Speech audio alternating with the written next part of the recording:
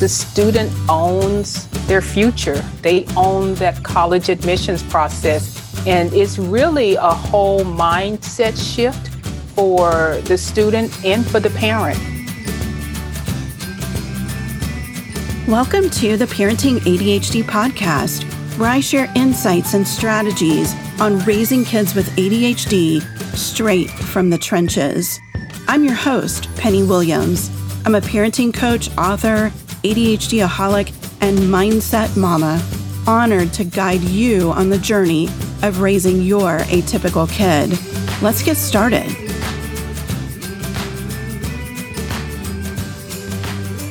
Welcome back to the Parenting ADHD podcast. I am really looking forward to this conversation today with Dr. Pamela Ellis. We are talking about college admissions, which I know is so difficult for so many parents of kids with learning challenges, because not only are we looking really for the right fit for what our kid might want to study or the right environment for them, but we're also looking for the right college or university for learning challenges. And that can be another layer of what we really have to research and look into and make decisions about. So really excited to offer this to you guys today. Will you start, Dr. Pamela, with introducing yourself, who you are and what you do? Oh, absolutely, Penny. Thank you so much. I am really excited to join you today. So I'm Dr. Pamela Ellis, and in short, what I do is I partner with busy moms to help their teen find a college that feels like home without overpaying. Feels like home. That is so good. Yeah.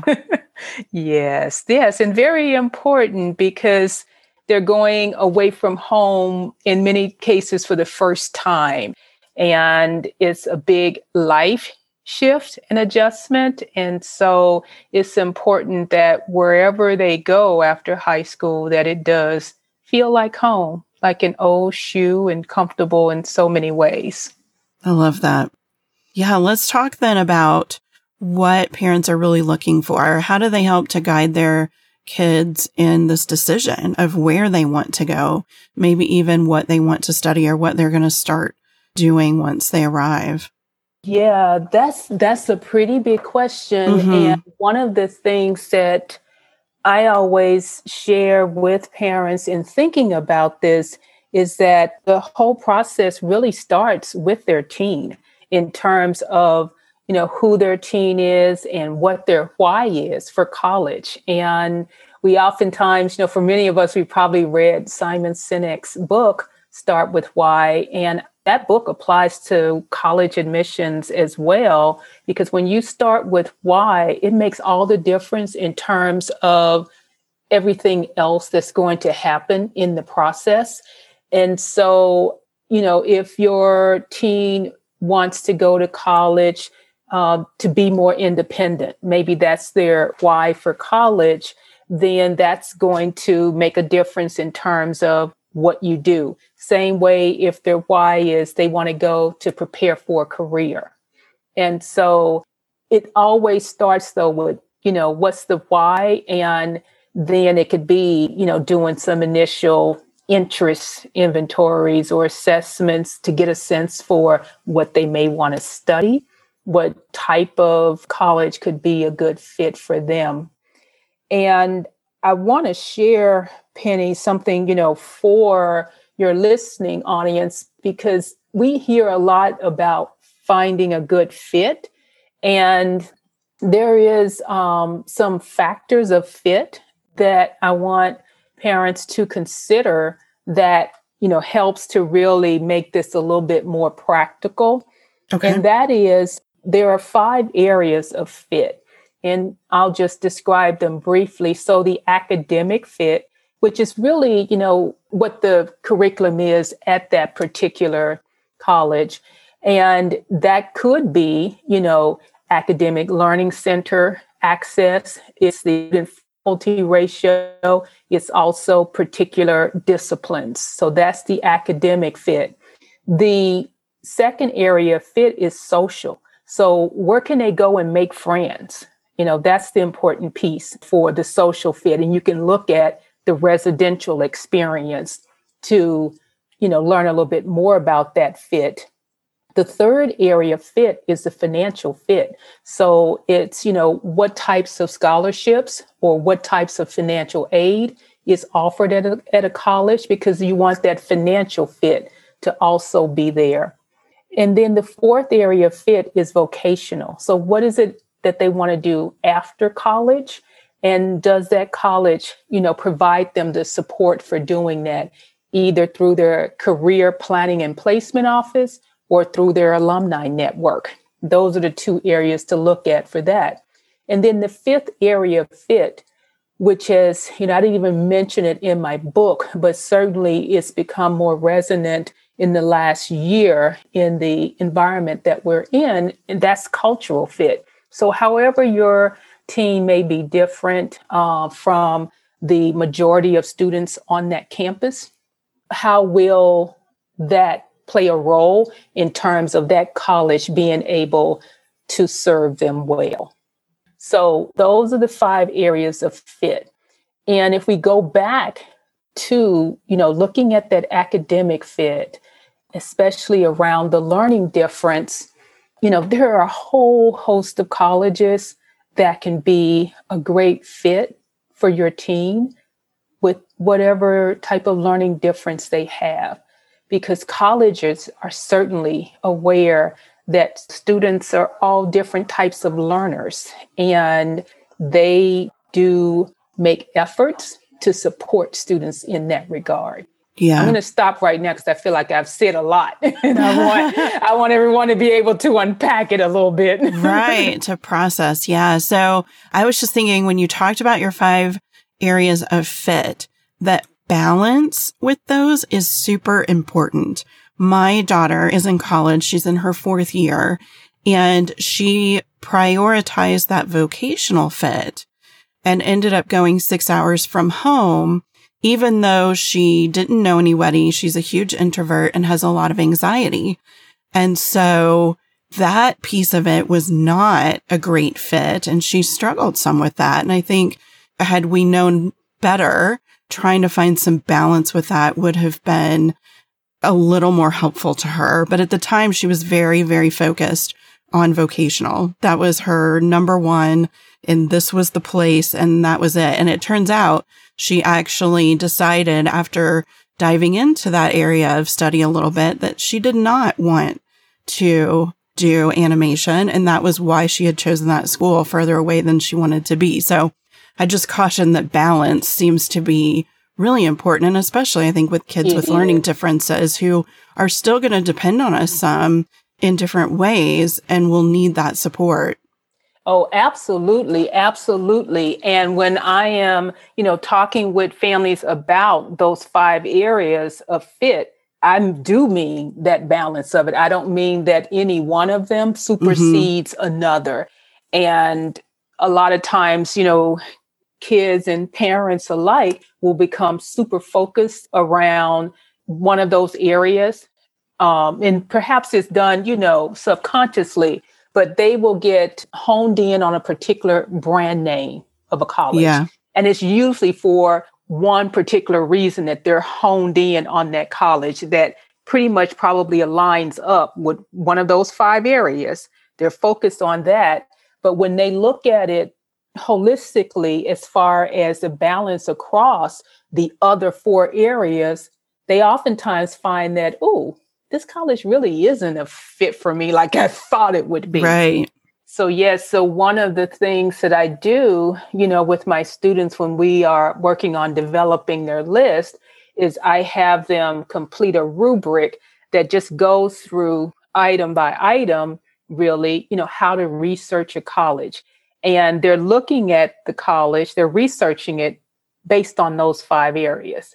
And when they do that, it usually takes them a little bit of time to do it, like, a half hour, 45 minutes to research one college. But when they do it that way, they find that, wow, this is a little bit different than I thought it would be. And that's really about looking at all areas of fit and not just focusing on one, because that opens up a lot so that you do get to having that balance. And it's not just one-sided, because, kids, they change their mind. They, I know for me, I'll just share my story. I thought I was going to major in physics when I went to college. And all I needed to do was to, take a physics class my first quarter, and completely bombed out of that. And that was the end of it, So yeah, I have a similar science college story myself. Yes. So I ended up majoring in linguistics. That's something I never heard of before, but I loved it. And so you change your mind. A lot of things change. The same with, students who say they want to go to college to be a scholar athlete, and they get there and they no longer want to do that sport. So what do you do if that was the only reason you went to that college? Yeah. So you need that balance. It all matters. And I love that you have a rubric for the students to complete for that, so that it's something outside of parents telling them that they need to pay attention to these other factors, because often, they don't listen very much to us. They don't want to take our advice because we're the parent. So that's a really helpful thing to have some outside influence that's helping them to research themselves and get that balance. Yes. I hate to say it, but that's one of the reasons that my business thrives, is because teens don't listen to their parents. And I know that from my own kids. They don't listen to me. But, if you were to tell them, they would listen to you because you were a third party. And so it works certainly that way with me in terms of, the families that I work with. I'll hear parents often remark that, they'll say, Dr. Pamela, I've been telling them that for 100 years, and they wouldn't do anything about it, but you tell them and they've done it. Yeah. Because I'm not their parent, and it's true. And it was the same way for me growing up. My parents didn't know anything until I got to college. That's when the whole relationship really shifted, where I listened to them. And especially now that I'm a mom, it's like, wow, my mom had some wisdom. Right. Yeah. It was when I became a parent that I was like, oh, this is all falling into place now. I get it. Yeah. But it's hard to really get our teens to take our advice in a lot of ways. And they want to find their own path. And I think there's a lot of power in that, for them finding their own path. But they have to, do it with some practicality, and also need to understand that that path is still going to grow and change. They aren't necessarily going to end up at the end of college where they started.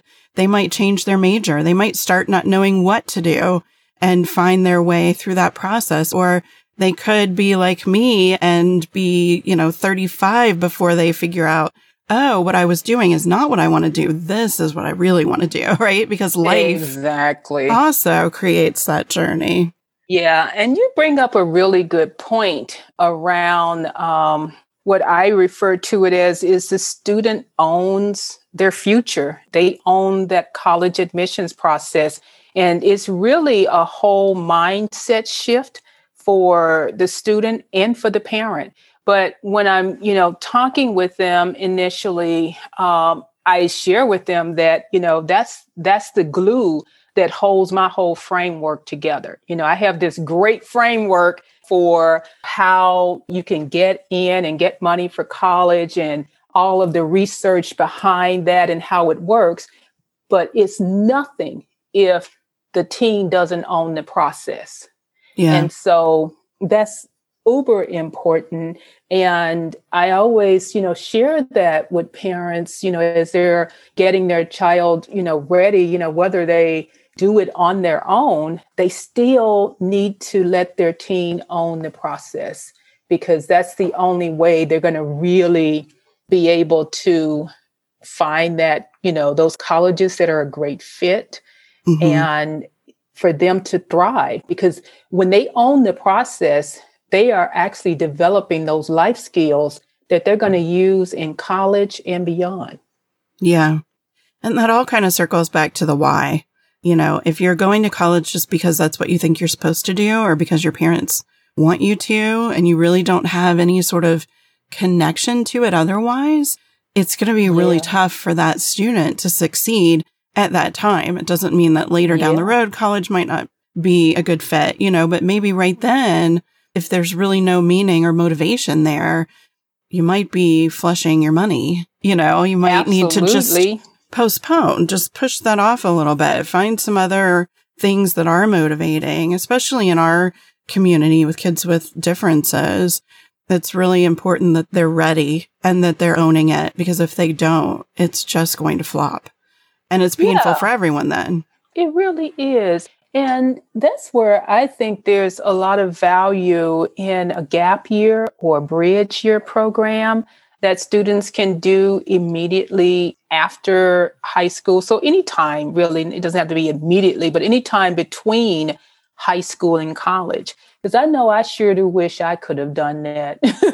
Yeah. It would have just given me a better attitude and a way of navigating through college, because I just couldn't really enjoy it and take advantage of the experience, because I was already so stressed out from high school, and then to go into a super high stressed environment, thousands of miles away from home. And so those gap year and bridge year programs really do make a difference. And for some students, it's a time to really figure out what they want to do in some cases before you go and make $250,000 investment in them doing so. Yeah. Giving them that time. There are many gap year and bridge programs that are specific to learning differences or ADHD or autism spectrum. And those can be really fantastic in kind of bridging that gap in skills, giving them a little more time to catch up and also to learn those life skills that they're going to need, because it's going to be on them. We can help them through school at home and through high school and getting graduated and even applications and taking the tests they need. But once they turn 18 and once they're in college, it's up to them. They have to ask for the help. They have to use their skills. They have to manage themselves. And sometimes kids at 18 just aren't quite ready for that yet. Yeah, that's so true. Very true. Let's talk about some other things for kids with learning differences. What other supports are there? I think a lot of parents worry that their kid is not going to have any support at all, especially if they go far away to college and they're used to sort of scaffolding and being a real support system for them. They're really worried that they're not going to have any help with their learning differences, but there's lots of help to be had. Oh, there absolutely is. And, each campus may do it slightly differently, but I will look at a campus like University of Arizona. I take them for example, because I think of them as like a beacon in terms of being able to support students with learning differences. And I would say, look at what they're doing and use that as a good comparison for other colleges that could be a good fit for your teen. And so some of the things that they offer, so they have this center called SALT. I can't think of the full name for this acronym, but I think it's around Academic Learning Center. And so at the SALT Center, all the resources they have are just incredible.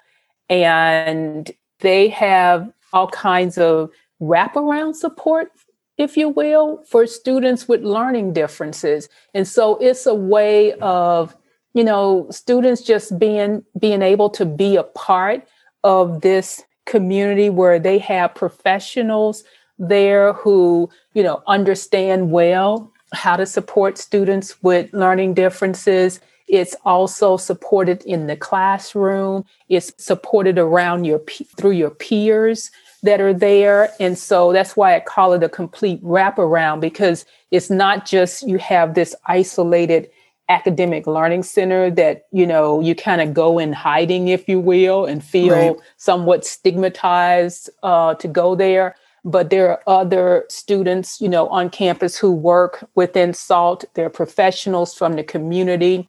And so whatever your learning difference may be, they have some support there with it. And so they'll have, for example, note takers. They have these pens that they use. I can't remember the name of these. The LiveScribe? Yes, I think that's Yeah. it. But there were just they integrate technology well in Hmm. terms of helping students with their learning difference. And it's really all about, what can we do to help students be successful, whatever their learning difference is. And I did a presentation with them a few years ago because I worked with a lot of students, and I would say, probably more than have actually been diagnosed that have ADHD. And I wanted to, visit more colleges that offered really robust services so that I could then, have a good sense for, how to help them with developing their list and making sure that the colleges could meet their academic needs in that way. And so I had done this presentation there, and it was awesome in terms of, all that they discussed around how they support students. And this is something that they've been doing for years and continue to do. And so you knew that they knew what they were talking about, and they just Right. didn't put this together willy-nilly. But there are a number of other colleges that offer that. And so when you, look at the college, certainly, looking into their academic support center and looking at, the professionals that they have working there, what type of services they provide, learning if there's a fee for those services, Hmm. because sometimes colleges do charge for that, and really seeing how your team will be supported there. And I know right now, the majority of campuses are doing virtual visits, but you can connect with the Academic Learning Center, even in that process of discovery of, developing your college list. And I would reach out to them and ask questions and really find out how they're going to support your teen once they're there. Because they can always, let you know just, their availability, if they have tutors. I mean, some colleges may have a writing center, or they have a math center if you have dyscalculia. And so there are just so many different support services that they offer. And then if the college is located in a more remote location, oftentimes they may have professionals in the community that may, be available to provide support services. So like at some of your more rural, smaller colleges, that may be the way it's set up. But you can certainly ask those questions in that, early phase of developing your list and really learning what they have to offer. Yeah. My daughter goes to a state supported college. It has 30,000 students or close to it. And I was really amazed that they have not just for kids with learning differences or mental health challenges, but for all of the students, they have free tutoring. They have the writing center. They also have free counseling, which I think has a pretty big wait list. It's not perfect, but they have some of that support. So not even just for academic, but also for emotional and mental health support, which is huge. It's a big transition for kids. When I went to college, I was really excited to be independent, and I really couldn't wait to go. And for my own daughter, it was not the same. She did not have that same drive. And so the transition was harder for her. And I saw a lot of her friends too, and the kids that she was meeting there, that it was really hard for them as well. And I guess I took for granted that I had all this motivation that made it easier for me to just dive in and do it. And not all kids have that. And so it can really knock them off their feet at first. And having support just for any student is really helpful. But definitely that mental health and emotional support is really ideal. I was always surprised by how many emotional support animals were in the dorms and in the apartment buildings. Like, they're really open to so much of that different people need at different times, and they really are. And that has been a strong, one of the stronger trends that I've seen over the last 20, 25 years is, how much support campuses have now around mental and social emotional wellness. Yeah. And it's so important. And when they get there and they're out of their element, it's even more important. You know, they need to have somewhere to reach out to and get that support and that help oftentimes. And so, yeah, I was really amazed. Mm-hmm. And the thing that brings up for me, Penny, is even looking at how colleges handle freshman orientation. Mm-hmm. I mean, that speaks volumes around the kind of support that they will have for students as they transition to a new home, a new campus life. And I mean, they shouldn't, understand well how to handle homesickness and what kinds of activities do they offer to get students engaged, to meet friends. Even their housing policy in freshman year can speak volumes to how they're going to support your teen with transitioning, because freshman year is such a critical year and speaks everything to the remainder of their college experience. And so that's something that I would also recommend looking into to get a sense for how will my teen be supported when they're there. And oftentimes they will even, they'll have like the Academic Learning Center will be very much involved in freshman orientation so that students know that they're there. Because the key thing that we have to make sure our students understand before they go is that once they go, they have to self-advocate. And if they're not learning those self-advocacy skills while they're in high school, then it just makes it a little bit of a challenge when they get to college. And so that's why it's important that, the Academic Learning Center, they're taking part in freshman orientation so that students know that they're there and what resources they offer and get connected sooner rather than later. Yeah.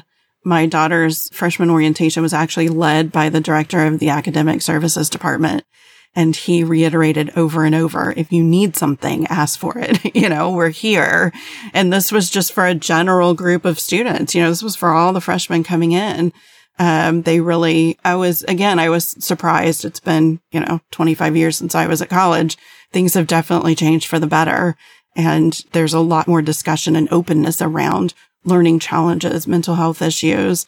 And I think that's really, really important, especially for kids like mine, the parents who are listening. It's necessary to have that support. And it's also necessary to teach your kid to use it, because I can't tell you how many parents of college kids I talk to who say, well, we talked all about it, but they refuse to use it. You really have to, like you were saying, start on self-advocacy early and really build that attitude that I have differences, but it's okay. When they're ashamed of it, then they're not going to use services that could really help them succeed. Mm-hmm. Yeah. The other question I had was, are there colleges, and I think the answer to this is yes, but are there colleges that cater specifically to students with learning challenges who only have students with learning challenges, let's say? Oh, there absolutely are. There absolutely are. There are a number of them. One of them that comes to mind right away, a couple of them in the New England area, Curry College, Curry, and Springfield College. So those are a couple of colleges that come to mind for me right away as having very strong support and almost predominantly students with academic learning differences. I think Mitchell is another one. So those are the ones that come to mind right away. But there are really many more than that. And Landmark College comes to mind for me, because they also have gap year and summer programs and a lot of things to really get kids with learning differences engaged in knowing that they could succeed at college and being prepared for it ahead of time. Absolutely do. And I visited their program for high schoolers. They have a boarding school there. And, a lot of my work earlier on was, finding the right high school because that certainly plays a huge role in terms of then going on to college. And so I had visited with them several years back, and they had a wonderful, wonderful program there at the secondary level. But one of my students, they had an amazing summer program. And so one of my students, she wouldn't have been a candidate for their boarding school, but she certainly was a great candidate for their summer program. And she participated in that. And boy, did that really open her eyes, and I think open her confidence as far as, self-advocacy and not carrying the shame around her academic difference, and really positioned her well to find those colleges that were a good fit and to flourish and thrive once she got to college.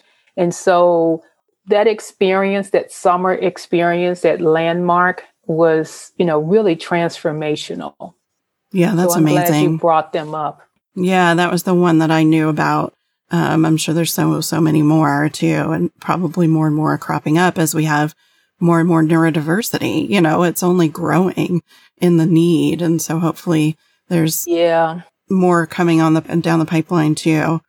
Any other big advice that you want to share, or tidbits for parents before we wrap up?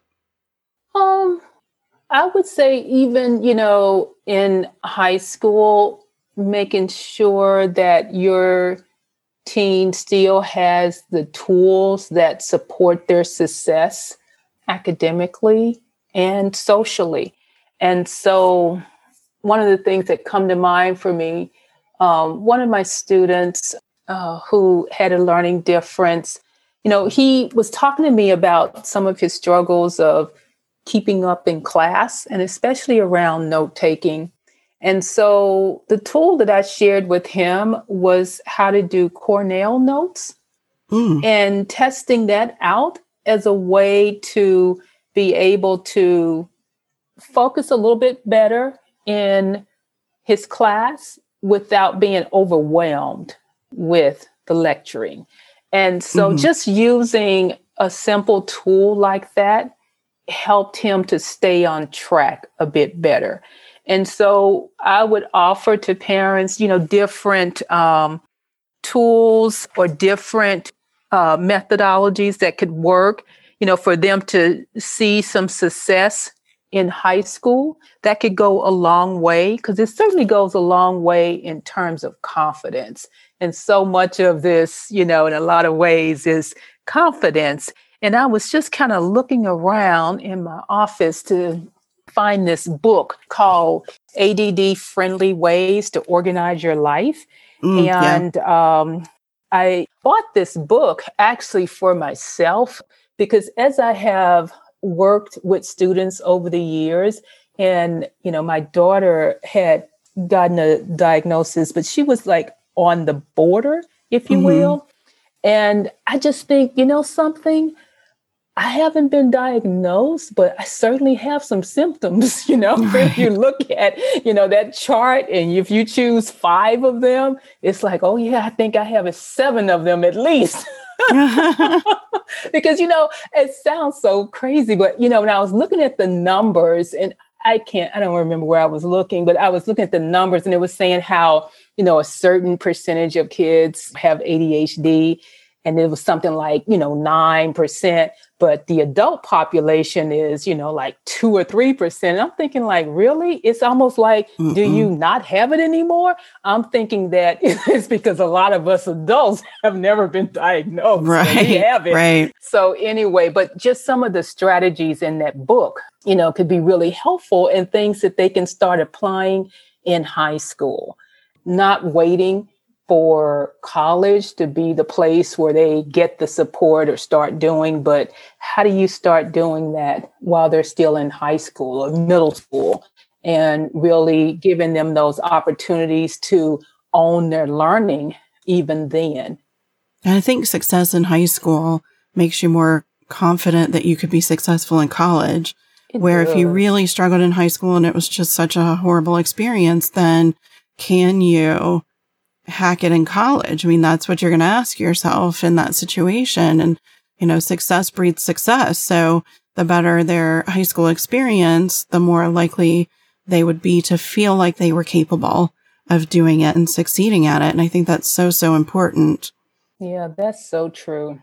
Yeah. Thank you so much for being here and sharing your insights, the college admission process and choosing school and finances and all the stuff that goes with it can be so overwhelming for parents. And it's so helpful to have someone like you who can guide us through that process and really help make it the most effective decision-making for our kids going forward. Yeah. And the key thing, in all of my work is I want parents to be able to support their kids with grace and ease.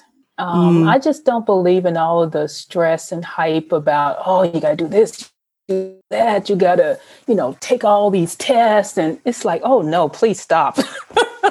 Who wants to do all of that? Yeah. Especially if you have more than one. I mean, you'll be running around like a crazy person.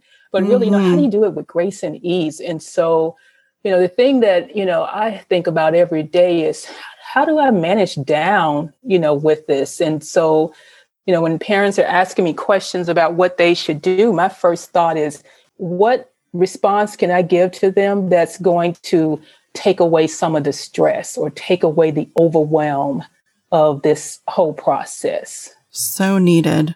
Yeah. Yeah. Such good work. For everyone listening, you can get the show notes where I'll have links to Dr. Pamela's website and social media, as well as any of the resources that we've talked about, the books that Dr. Pamela has mentioned and other things. It will all be linked up there for you to make it easy for you to connect with her and her services and also learn more about the resources that she has also recommended outside of that. Those show notes for this episode are at parentingadhdandautism.com/118 for episode 118. And with that, we're going to end the episode. Thank you again so much, Dr. Pamela, for being here. And I will see everyone next time. Thanks for joining me on the Parenting ADHD podcast. If you enjoyed this episode, please subscribe and share. And don't forget to check out my online courses, parent coaching, and mama retreats at parentingadhdandautism.com.